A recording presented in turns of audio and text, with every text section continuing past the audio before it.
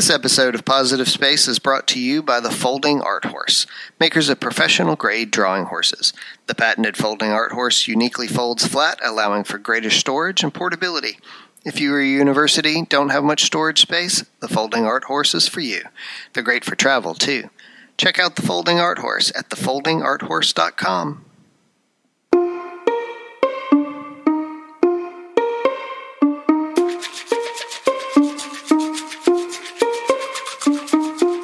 Welcome to Positive Space, Conversations in Art Foundations, a production of Foundations in Art, Theory and Education, also known as FATE.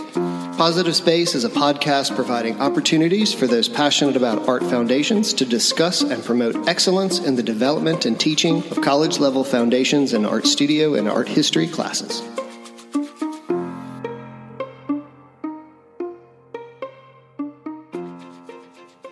I'm Valerie Powell. Welcome to Positive Space. Today we have two exciting guests that I'm happy to have conversations with. We have Emily Sullivan-Smith from the University of Dayton and Jessica Burke, who goes by JB, from Georgia Southern University. So welcome, ladies. Excited to have you on the show today. Thank you. Thank you. Excited to be here. Yeah. So how about we start with just kind of a general introduction. Maybe you can tell us a little bit about, the classes that you teach and maybe a little bit about the art that you make. So Emily, do you want to start us off? I'd be happy to. So my role at University of Dayton is as foundations coordinator. So I'm responsible for teaching 2D design, 3D design, and color. There are two other classes in our foundations program that are run by other people.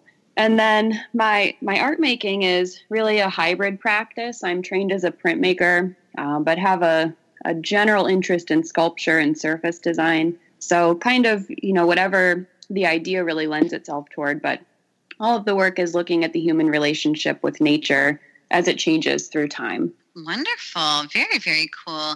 And how about you, JB?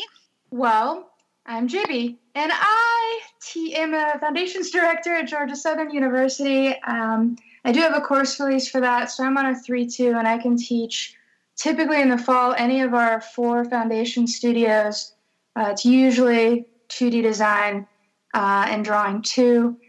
And then I also teach a lot of the advanced drawing courses. I teach illustration, I teach figure, and I teach drawing 4, and I have also taught graduate drawing studios. And then as for my personal work, I'm primarily interested in the figure. Trained as a painter, working mostly with drawing the last few years, and interested in the effect of popular culture on identity, mostly focusing on gender, power dynamics, performance, things like that.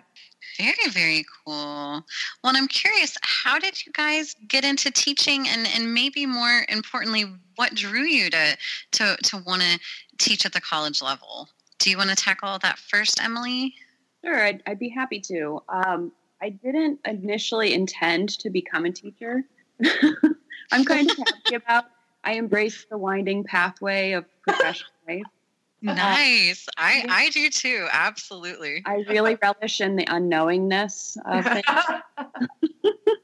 So I was offered a teaching assistantship at Kent State University, and I actually turned it down when it was first offered to me. And was encouraged by my graduate advisor to rethink my life choice, which I did. And I really haven't turned back since. My first class, I can remember all of their faces. I was as nervous as I probably ever have been in my life, but really having an opportunity to share my love for art making was infectious. So I started out my career teaching printmaking, which is, as you know, very process oriented, and just really love the chemistry of printmaking and mixing colors and all of the matrices, all the types of matrices. But about probably toward the end of my graduate career, I was given the opportunity to teach foundations courses, and certainly applied for jobs in both categories. But the more I think about my personal practice as an artist, it helped me really to embrace the idea of foundations because I really did want to be supported in an interdisciplinary practice. And was a little bit concerned about not being printmaker-y enough as a professor. But I really love the opportunity in the classroom to talk about, just creative practice and what it means to be an artist and the context of, being a mirror for culture and the history of art making and all these really delicious ideas that are more suited, I think, for that foundational course, helping students to think about what art making is rather than those discipline-specific classes like printmaking. But I do have the opportunity through my job to teach both. I'm permitted to teach printmaking, which I think is a really generous nod from the university to allow me to do that. So I kind of have the best of all worlds here. That's really cool, because I knew that you and JB sort of had that in common in that you taught foundations and that you led the foundations areas, but that you also were teaching and had the possibility of teaching within your specific kind of area, whether that's printmaking or, drawing or painting or something. Really, really cool. Well, so JB, how did you get on this teaching train? Teaching train. In some ways similar to Emily, I didn't necessarily start graduate school with a hard line of wanting to teach. And in some ways I actually didn't want to teach because I'd worked with kids a lot in teaching capacities and working with art, summer camps and all that kind of stuff. And while I loved it, I knew that was not the audience that I really wanted to work with. Mm-hmm. I started doing in grad school. One of my faculty, same thing, said, "Hey, we really want you to teach this anatomy figure class," which scared me to death. But I was like, "Well, I'll give it a try," and I did, and I just loved it, and I felt like it just clicked with me. It was such a good fit, and so from that moment on, I knew I wanted to pursue teaching at the university level, even though I was repeatedly told, as I tell our grad students, how difficult it is and the challenges of securing a position, but I didn't care. It was worth it to me, and I'm really glad I did. And in terms of getting into foundations, in some ways, it was kind of strange because part of the drive for my passion about foundations is really about what I didn't get in my own foundations education. So when I started teaching foundations, those lack of knowledge areas were really evident, and I felt such a responsibility to my students to give them a firm technical foundation to build on that it pushed me to learn a lot of things on my own that I didn't get because that wasn't the type of foundations that happened in my school. Well, man, so what's so crazy is that it sounds like you guys both really began from a place of fear, which I think happens so often when you teach anything. It's sort of a terrifying responsibility. It's an awesome responsibility. But I mean, I often find myself thinking, really? I'm the one doing this? Do they know yet that I'm not really, perfect, or there's, that I'm still figuring a lot of things out. And so I'm curious, how did you guys push through that, or what are some tips that maybe you share with grad students that you work with or adjuncts that you work with in terms of just getting through that fear, which can be really paralyzing at times, Yeah, I think that it's an extension of our practice and as artists is that you learn to really become comfortable with failure. So every failure will ultimately point you towards the right answer. This is super philosophical, right? But I think it's true. Yeah. Teaching any project or any course, there will be a period of trial and error and trial and failure, and every class will respond differently to the curriculum. So I think it's a matter of really just becoming flexible as a teacher and responding and being willing to let go of your ego and kind of change things around. But the fear was kind of a great driving force for me. And it's often acted that way in my life that I was so worried about not living up to what was expected of me that I just studied hard to learn what I needed to do. But, the other side of that is that one of the hallmarks of higher education is that faculty members don't always have teaching degrees. We're expected to be experts in our field. Right. So I really rested on my laurels in that regard. It's, I know how to be a printmaker, or I know how to think about color. And so that's my first priority. And I can learn the rest as I go along. And, fortunately, the system kind of supports us in doing that through everything. That's one of the highlights of adjuncting, I think, that you really get to work with a number of people and hear a lot of different voices and kind of try on different hats and see how they work for you. Mm-hmm. Absolutely. Yeah. Do you have anything to add to that, JB, or do you have any thoughts on sort of how you worked through fear, or tips that you might pass along to your adjuncts or to your grad students?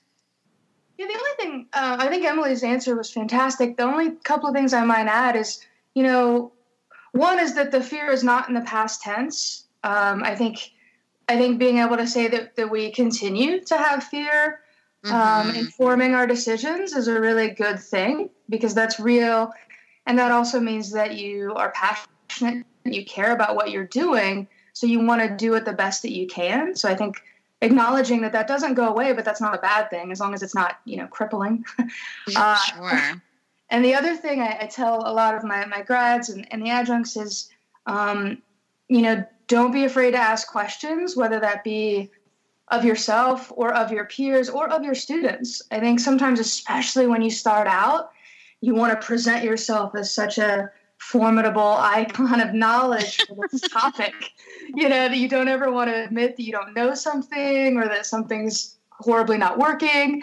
And having someone tell you that that's okay and that happens and that's sometimes the best learning tool is that, to share that experience with your students or with your peers is great. So I say, don't be afraid to ask questions, and don't be afraid to seek out resources that you may not realize you didn't have until you need them, I'll jump on that train. I was given a few little bits of wisdom when I first started teaching that I try to pass along. And a lot of my fears originated out of this, needing to be the queen of knowledge, or I was not realistic. I think if we can show our students that we're still curious and are learners, and we can teach them how to research, that almost sets a better example than just having all the answers off the top of our heads. So saying things like, I don't know the answer to that, but I'll find it for you, or I don't know the answer to that, let's try to figure it out together. Not only humanizes our position, but shows them how we would seek out that knowledge. Yeah, and that it's an ongoing thing. It's not like you're going to ever stop being curious or being teachable, or any of those kinds of things. Yeah, that's super exciting. Well, what does Foundations look like? At University of Dayton or at Georgia Southern, in terms of, you've talked about the kind of classes that you teach, but what makes up the Foundations situation where you're at? I'll start with that one. Our situation is that we are in kind of rural southern Georgia. We do have a really traditional approach, I think, in our Foundations program. It consists of 4 studio classes and 2 art histories: Drawing 1, Drawing 2, 2D design, 3D design, Art History 1 and Art History 2. That's actually going to change in the fall. We're going to pull Drawing 2 out of Foundations, still teach it, but take it out of Foundations, and we're going to start offering a digital Foundations studio course. So it's going to change a little, but I'm going to speak to it as I know it now. We typically run about 4 sections of each of our studios, and then 1 section of each of the art histories. So we have a pretty large program, and it's all based in problem-solving projects. So it's one problem, and everyone can kind of choose how they solve it. And then we don't do I think we're pretty formal in the way we approach. I know we're pretty formal in the way we approach Foundations, whereas I know a lot of other programs really explore content really early. We have less content, more formal concerns, technical concerns, and then we get a lot heavier into that as they progress through their programs. And in our Foundations, we don't have a portfolio requirement to get into our department, And we don't have a portfolio review at the end of our foundations year. We have an exhibition, but we don't have a portfolio review per se of foundations. But you can't move forward in the program unless you get C's or better in all of your foundations courses. Oh, curious. Wow, I didn't know a lot of that sort of coming in, and I've been at your university, so that's exciting. I guess I just assumed that you guys had some kind of portfolio review, but you guys do have that show at the end of the year that sort of acts as a showcase and sort of a way to highlight the work that's going on. And since we have a uniform curriculum, it's not like everyone's kind of doing the same or near the same projects. So that's kind of why we're okay with if you get a C or better in the course, we understand what aptitude that's roughly equating to. Talked about introducing the review. We just haven't really gone beyond discussion of that. Yeah, it can be a long process, in terms of navigating that. Absolutely. Well, what about you, Emily? What's it like over at University of Dayton? Do you guys have a review? Do you guys, what does it look like?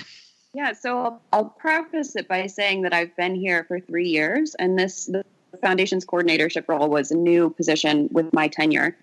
So it's a little bit of a moving target, which is really exciting for me that there's still some movement and some growth that's able to happen in terms of that review process and how everything is structured.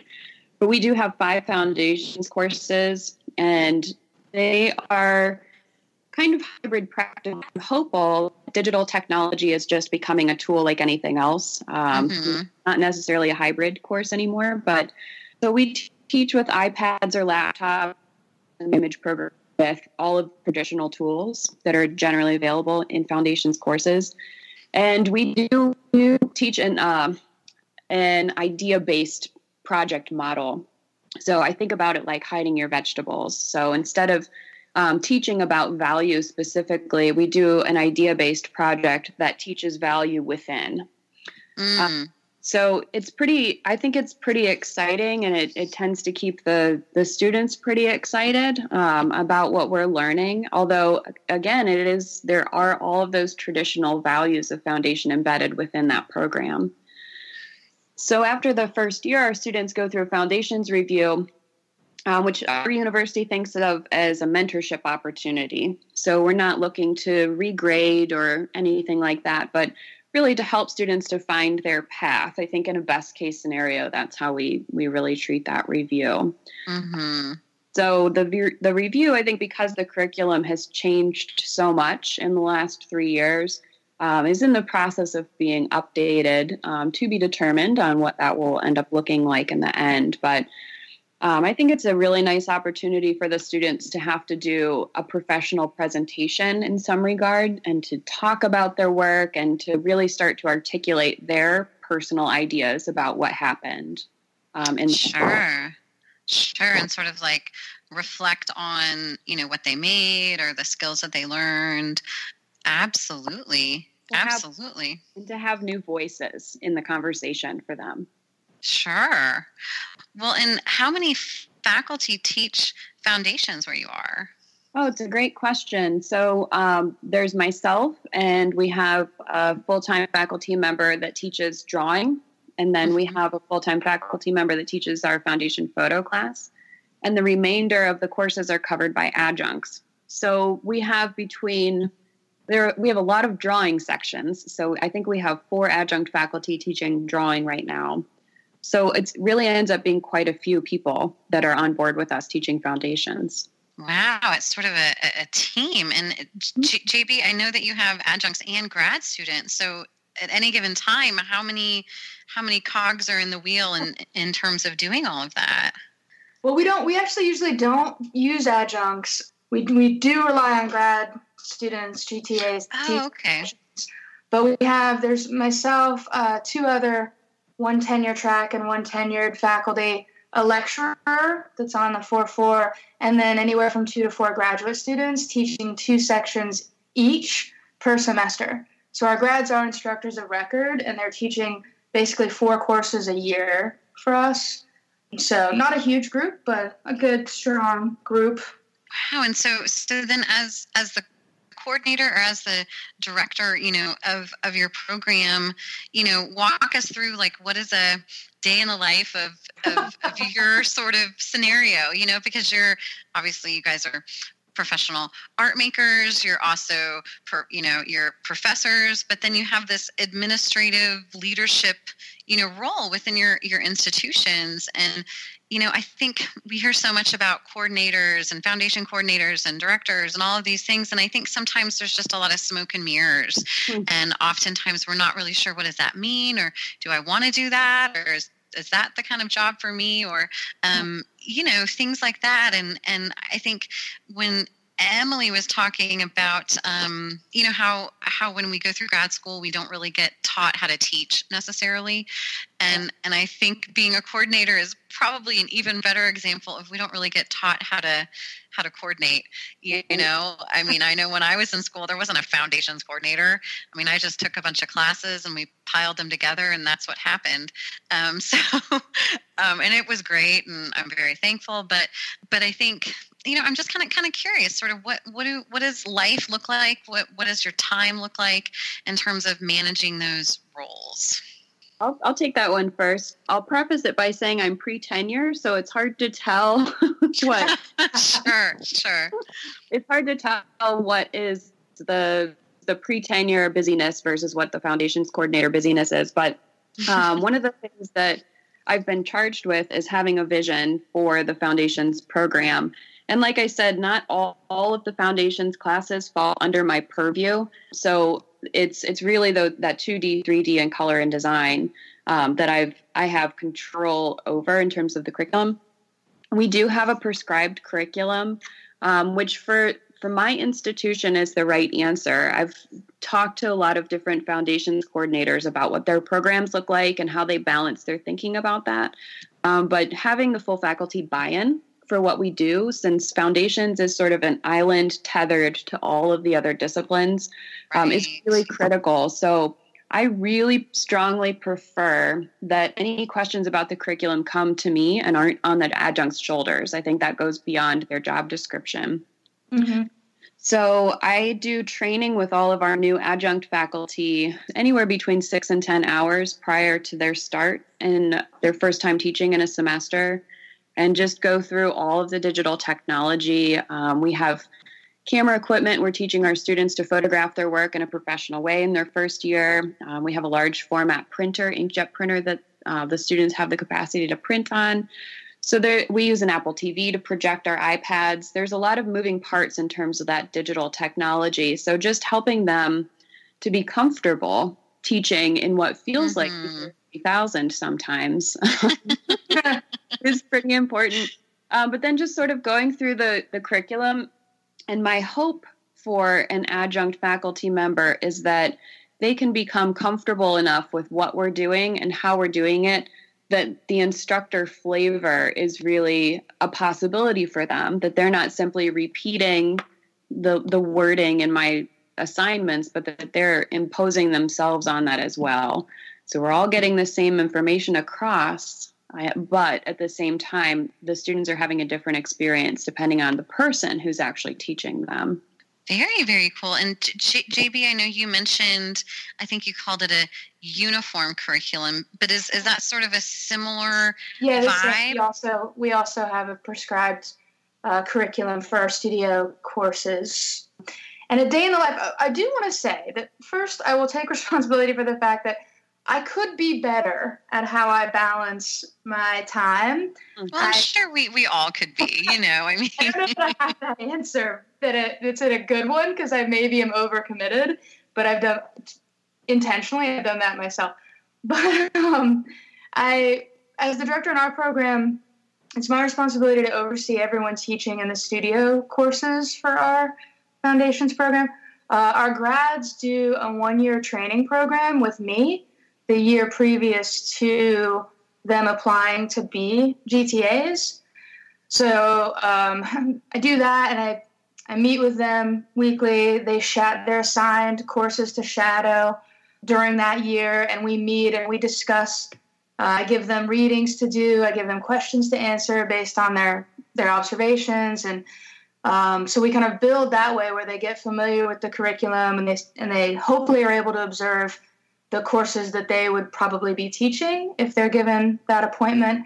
And then when they start teaching, I meet with the GTAs weekly to go over anything that they're coming up with in terms of the curriculum or classroom management issues, or we tend to grade together the first few projects just so that there's a kind of uniformity of expectation in terms of, what's the range for an A look like for this particular project.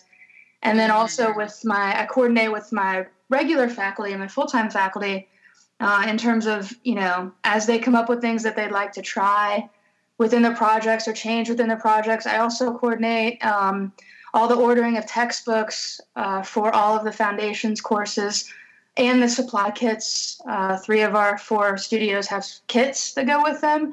So I'm the one that manages ordering those to the bookstore as well as updating them with our supplier. And then I also manage the form and content exhibition in terms of securing a juror and the prizes for that exhibition. And then I also work with, issues that come up with students that have problems or grievances in their courses. Our kind of path to that would be first they would go to the instructor for the course, then they'd come to me. If we couldn't resolve it together, then it would go up to the chair. So I spend a lot of time doing administrative stuff for the program as well as dealing with student issues that come up. So I would add my voice to that last list of things that JB does. Those are definitely in my life as well. Ordering kits. It takes more time than you think. It sounds easy, but yeah. And for every question that you think you know how to answer for a student, there's always a nuance. And so I think that there is a mentorship role with the adjunct faculty in helping guide them through how to resolve these problems and to have really good boundaries with your students, what you can say no to, and all of those different kinds of things. It's a busy day in the life, but it's a lot of just problem solving as it comes toward me. Mm-hmm. Yeah. Well, and it seems like it's just such an important thing to be able to pay attention and really hear what's going on within the program, whether that's from the student perspective or whether that's from, grad students or adjuncts or other faculty, is being able to sort of pull all those voices together and, like you guys are saying, sort of have like a vision or a direction, in which things are going to kind of go, because otherwise it's just a bunch of sound, right? And just a bunch of movement. I would add to that, too, in our department, the foundations courses are the only ones that have a review attached to them. Our only other review is a senior review. So I think the foundations coordinator role here is in just making sure that we all are sort of running smoothly and we all are communicating well together and everybody knows what's expected, because as a group, ultimately, we're seen by the whole faculty. Mm-hmm.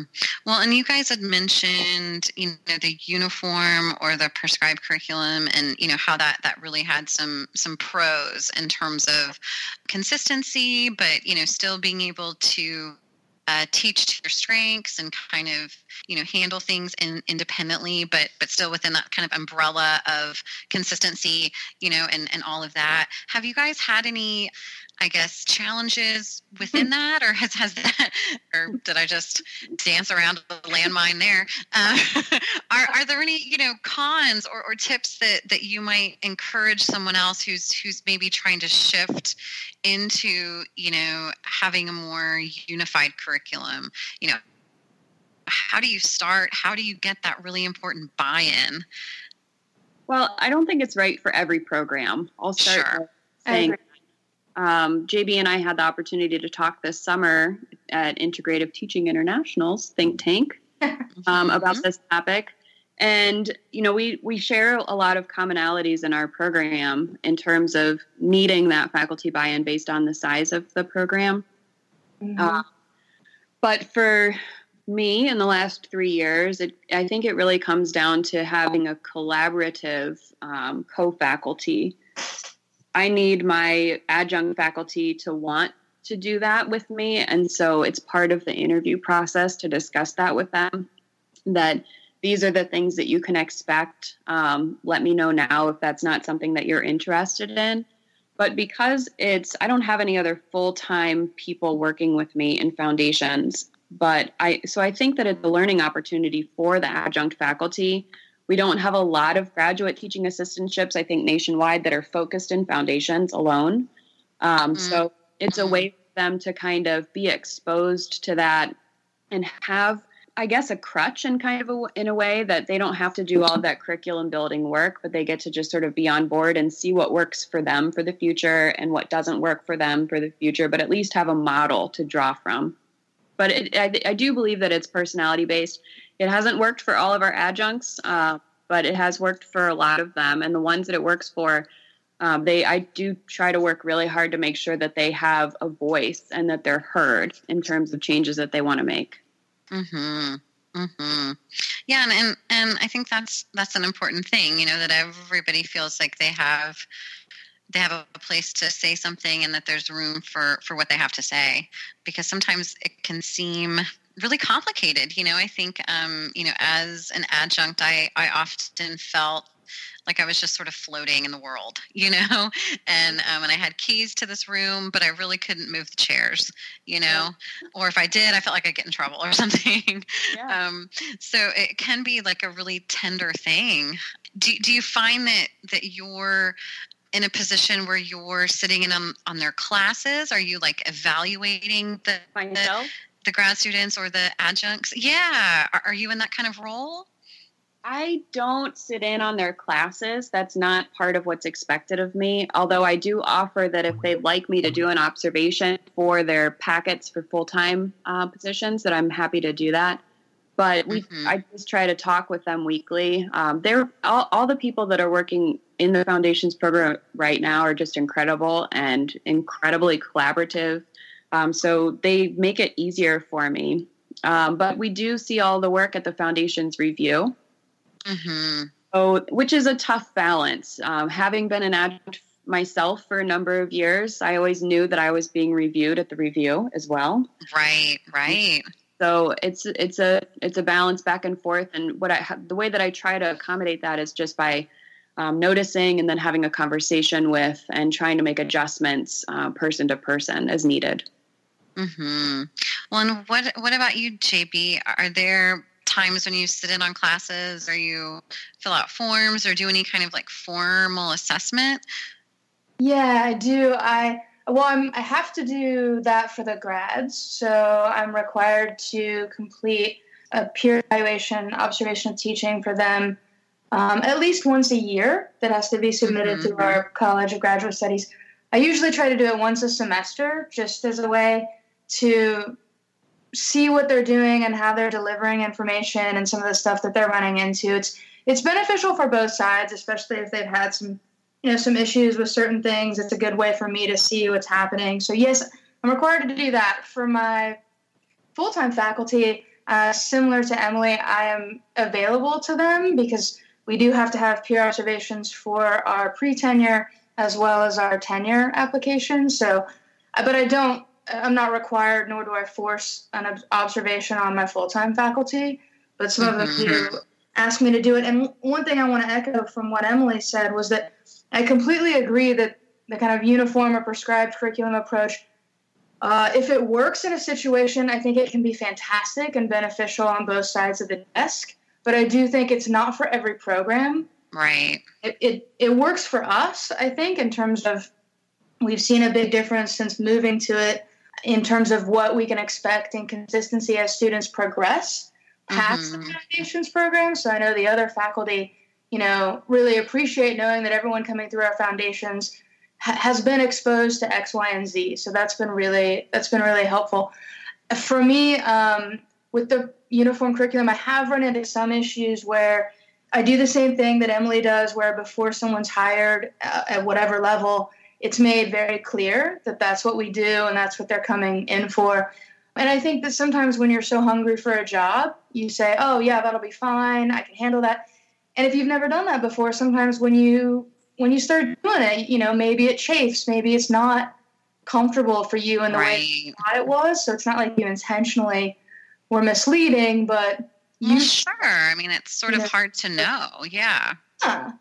And I do the same thing where I try to be available for feedback and say, what can we change? But, it's also difficult if there's one individual that's just not working for, then you run into having to have a conversation where you can't change everything for one person because that doesn't work either. So sometimes it's a delicate juggle, I think, to try to find a way where, they feel like they have agency and they have a voice, but you're also not undermining the larger picture for, 8, 9 people that are doing the same thing.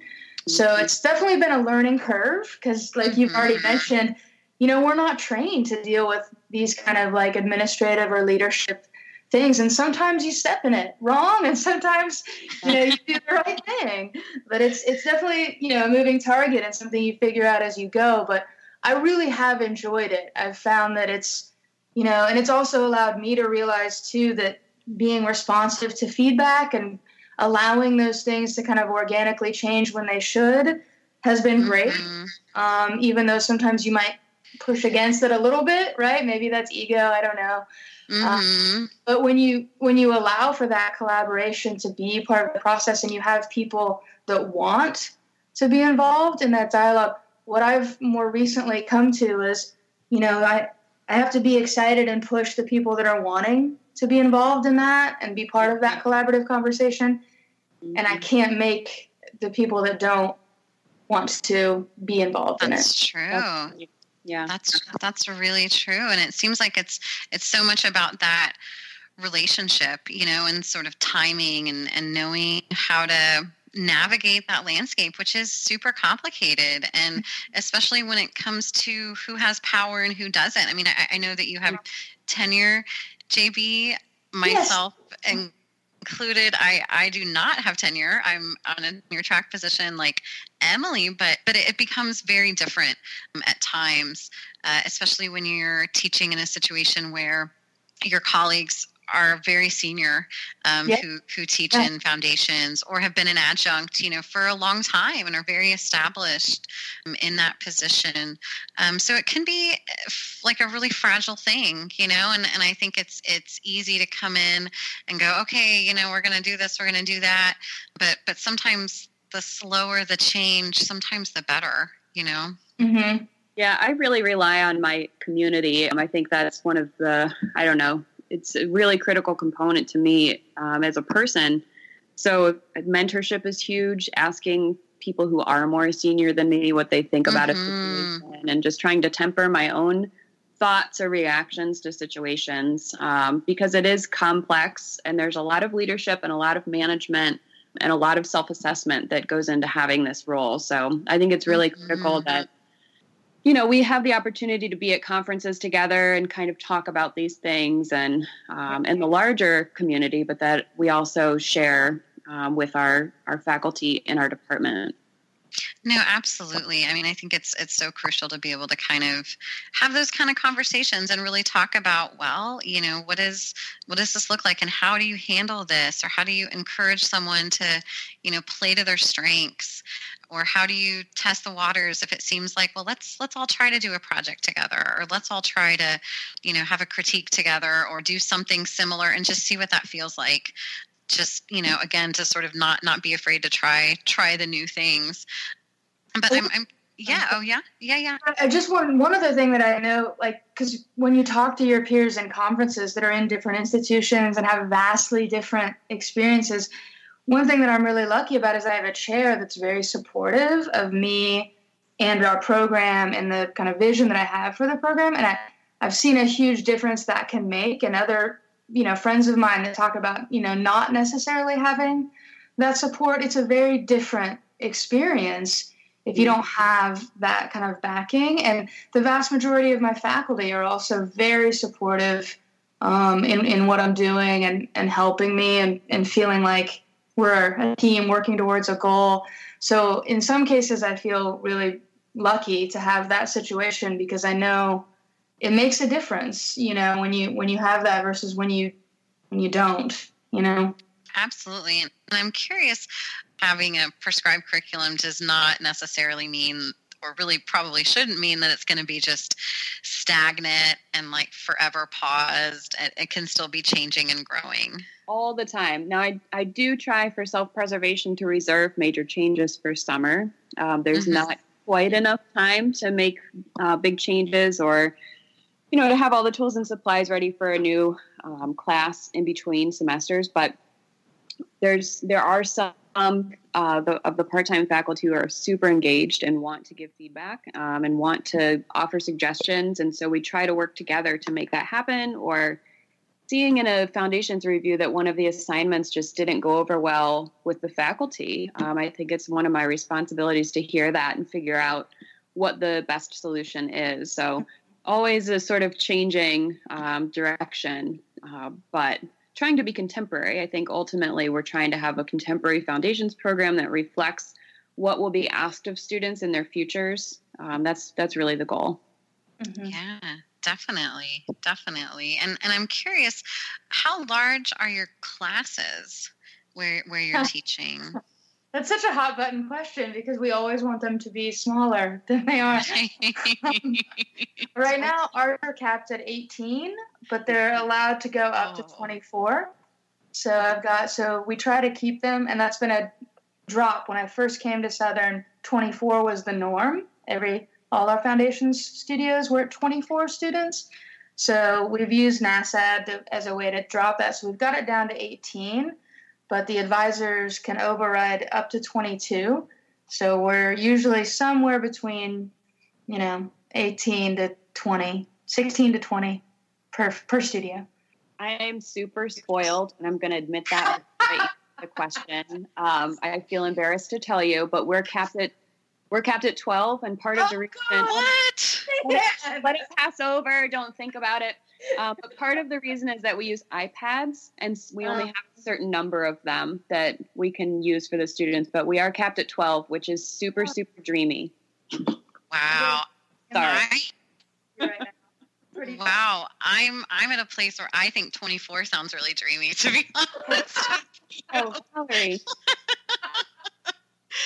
Large, medium, and small of the yes, this is extreme mathematics. I'm also at a private institution, which I think makes a big difference. I'm used to classes of 18 or larger when I was adjuncting. Yeah. Right. And I should clarify, I teach collaboratively with wonderful colleagues. And so there's myself and another professor in each of the studio courses. So we're capped at 30. But sometimes that can go. It used to start with a 5 a long time, a couple of years ago, but it's gone down, and then 40 felt just like luxurious. But now I think I've got 32 in one section and maybe 33 in the other. So it's a lot of juggling and all of that excitement. It depends on the institution's priorities. So Sure. Research or a teaching institution or teaching research equal, all of those, I think, play into how the university is willing to cap our courses. Right. And, when you team teach, you can definitely break things up into smaller groups. And so, I'm grading 16 or, whatever it might be from time to time. But I'm always curious, because it's just, I think it kind of gives a nice sort of look at, where we are and how things are often different. And so I think we can definitely, kind of learn from that. I'm curious, what kind of committee load, or what kind of, do you guys have a course release? I know, JB, you mentioned something to that effect in the beginning, but just in terms of your administrational roles, do you serve on less committees, or are there ways in which that's handled in terms of service or your teaching load? My chairperson has been really responsive to the need for changes for service. So I don't have a course release for being a foundations coordinator, but it is counted as part of my committee work. So there is essentially a decrease in my committee load. Sure. Which makes it possible. Otherwise, I think you end up working so many hours and wearing so many hats, it makes it a little bit unfeasible to do everything with the same quality that you would want to. Sure, absolutely. Absolutely. And JB, you have a course release, correct? Yeah, I have an administrative course release, so I don't have any other reduction. So I don't get any service deduction or research deduction, but I do get a teaching load. I get one course release, typically in the spring, and so it does, even with I don't want to sound ungrateful, but because the course release is lovely, don't get me wrong, but the workload that you have is greater. If it was not doing the work and just teaching another course, that would be less, really. Like time wise or planning or whatever. Yeah. Mm-hmm. I mean, the course release does make it manageable. I agree, like with how Emily said she had a reduction in service requirements. That makes it manageable to where you're not just burnt out and overloaded completely. And that's awesome. But, it doesn't necessarily make it, super lower in what you're expected to do. But I feel like if you take on this role, or if you're thinking about taking on this role, there's almost this expectation from yourself that you wouldn't do it if you were looking to kind of punch a clock and know, like, oh, I'm only going to work this many hours, period. You just kind of like, if you want the program to succeed and you want it to grow and be relevant, you just have to accept that it's going to be a pretty high workload, and that just has to be part of what you're interested in doing individually as a member of the university, I think. I agree wholeheartedly, JB. There's a level of altruism toward the program that's required, that you sort of have to give yourself over a little bit. Not to say that we have bad boundaries with our jobs. I try to really hold those tight, but there's plenty of hours that are worked just to keep it kind of moving and keep it relevant and keep everybody on the same page. Absolutely. And I mean, I think that flows really nicely into, if you guys had any advice for anybody that was, applying for jobs that are foundations coordinators or thinking about sort of becoming a foundations coordinator at some point. Is there anything that you wish you knew maybe before you started, or landmines to avoid, or, anything like that? I think I would say it's beneficial to have worked in foundations, and I might even say at more than one institution before trying to take on a leadership role in a foundations program, only to be able to know, what some of the variety is that's happening, what are some of the things that are working and things that are not so successfully working. So I would say, like, having some experience in just kind of plugging away at foundations coursework, and also maybe having experience in more than one institution to give you that knowledge that you can draw from would be super helpful. And the other thing I would say, and this is not intentionally a plug, but there's usually some panels consistently at FATE that address that and have a group of people that are talking about these things that, I think is really, really helpful, because I think you can't really know what you're going to get into, because like Emily said earlier, you're hit with stuff all the time that you are like, oh, well, that's new. Right. So, you're never going to know everything that's going on or be fully prepared. And I don't think we would be as interested in it if we were. I think that difference is what's kind of exciting about it. But I would say that, be familiar with foundations curriculum and its goal in your institution, and think about how a coordinator position might help that, or be the kind of conduit between the students, the faculty, and the department goals. Yeah, I think that's all really sound advice, and I agree wholeheartedly. The foundations coordinator role is so multifaceted and also institution specific. So getting to know, what was the impetus for your hire? If it's a new position, what is the department really trying to gain from the foundation coordinator role? But also in, making sure that you're being true to your own voice in the midst of that. I really do think that it's a problem-solving role. If I were to summate my days, it would be that I'm continuously problem solving. And it's the things that I can't predict. And I really love that about my job. And I really love that about teaching, that I have a plan for every day, for 16 weeks. I know exactly what's going to happen on every day, but my days are equally completely unpredictable.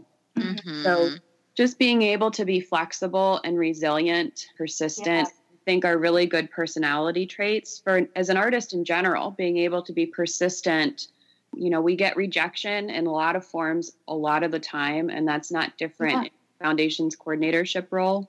So just, also having a good support system and a good community, also not an intentional plug for fate, but That's okay.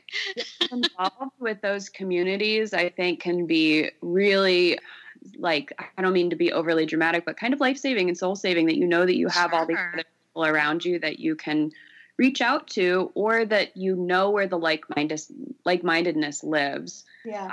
And just being willing to share ideas and listen to other people, and being flexible and as egoless as possible in some of those pursuits as you can be.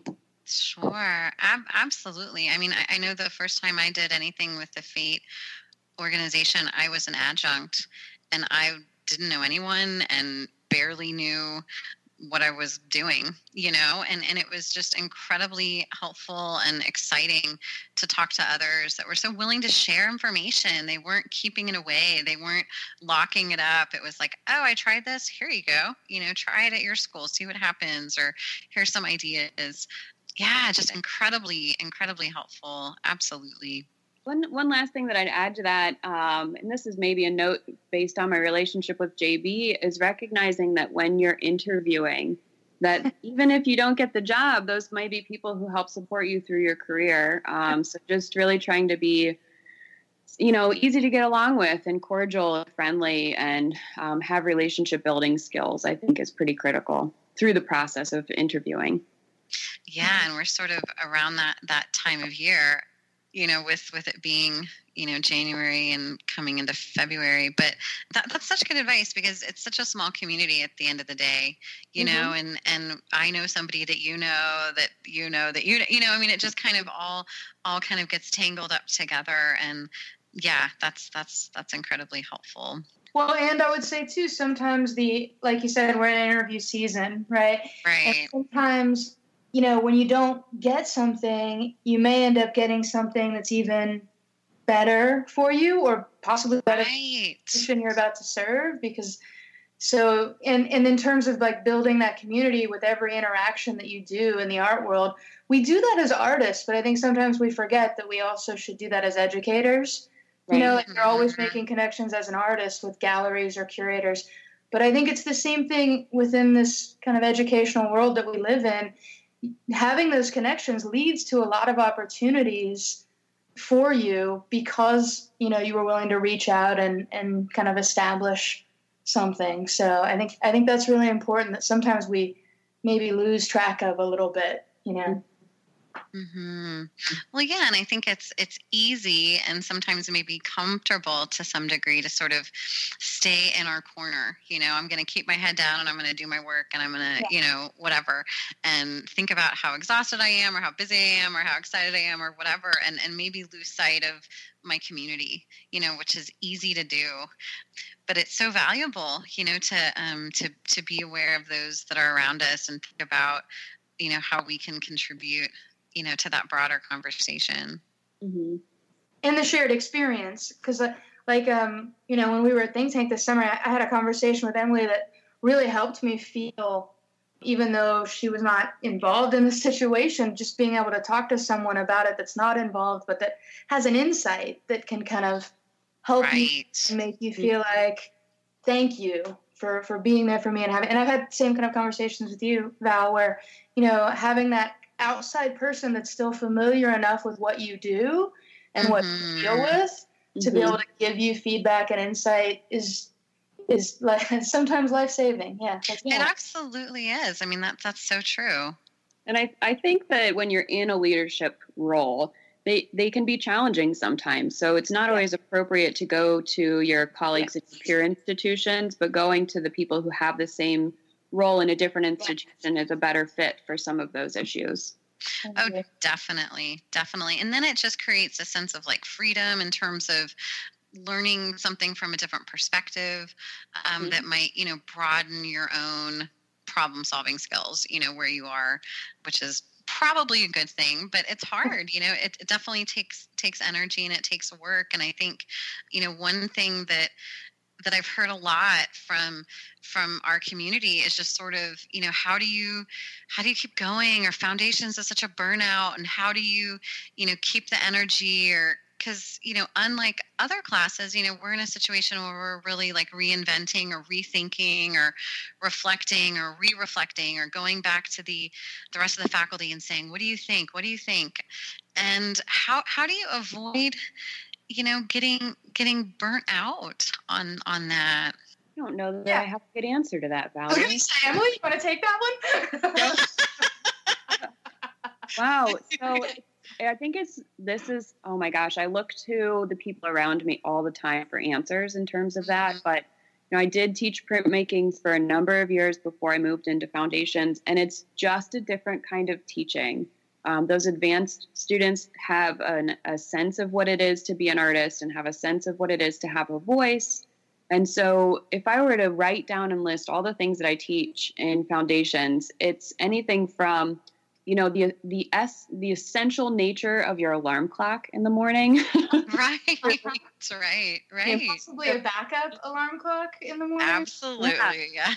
There's so many different things that we're teaching that they don't even have context for the majority of what's maybe being talked about in that class. So I think about foundations like you're in the middle of this room that has doors all the way around, and you're just kicking them open a little bit for the students, and everybody else beyond you is going to sort of fill in the blanks. But it is a really energy-intensive teaching role in foundation. So I look to my colleagues all the time, of which I have several really amazing people around me, who encourage me to go home or encourage me to take a few hours off on a Saturday, or who invite me out to dinner. Those are all really beautiful gestures that I think help that burnout.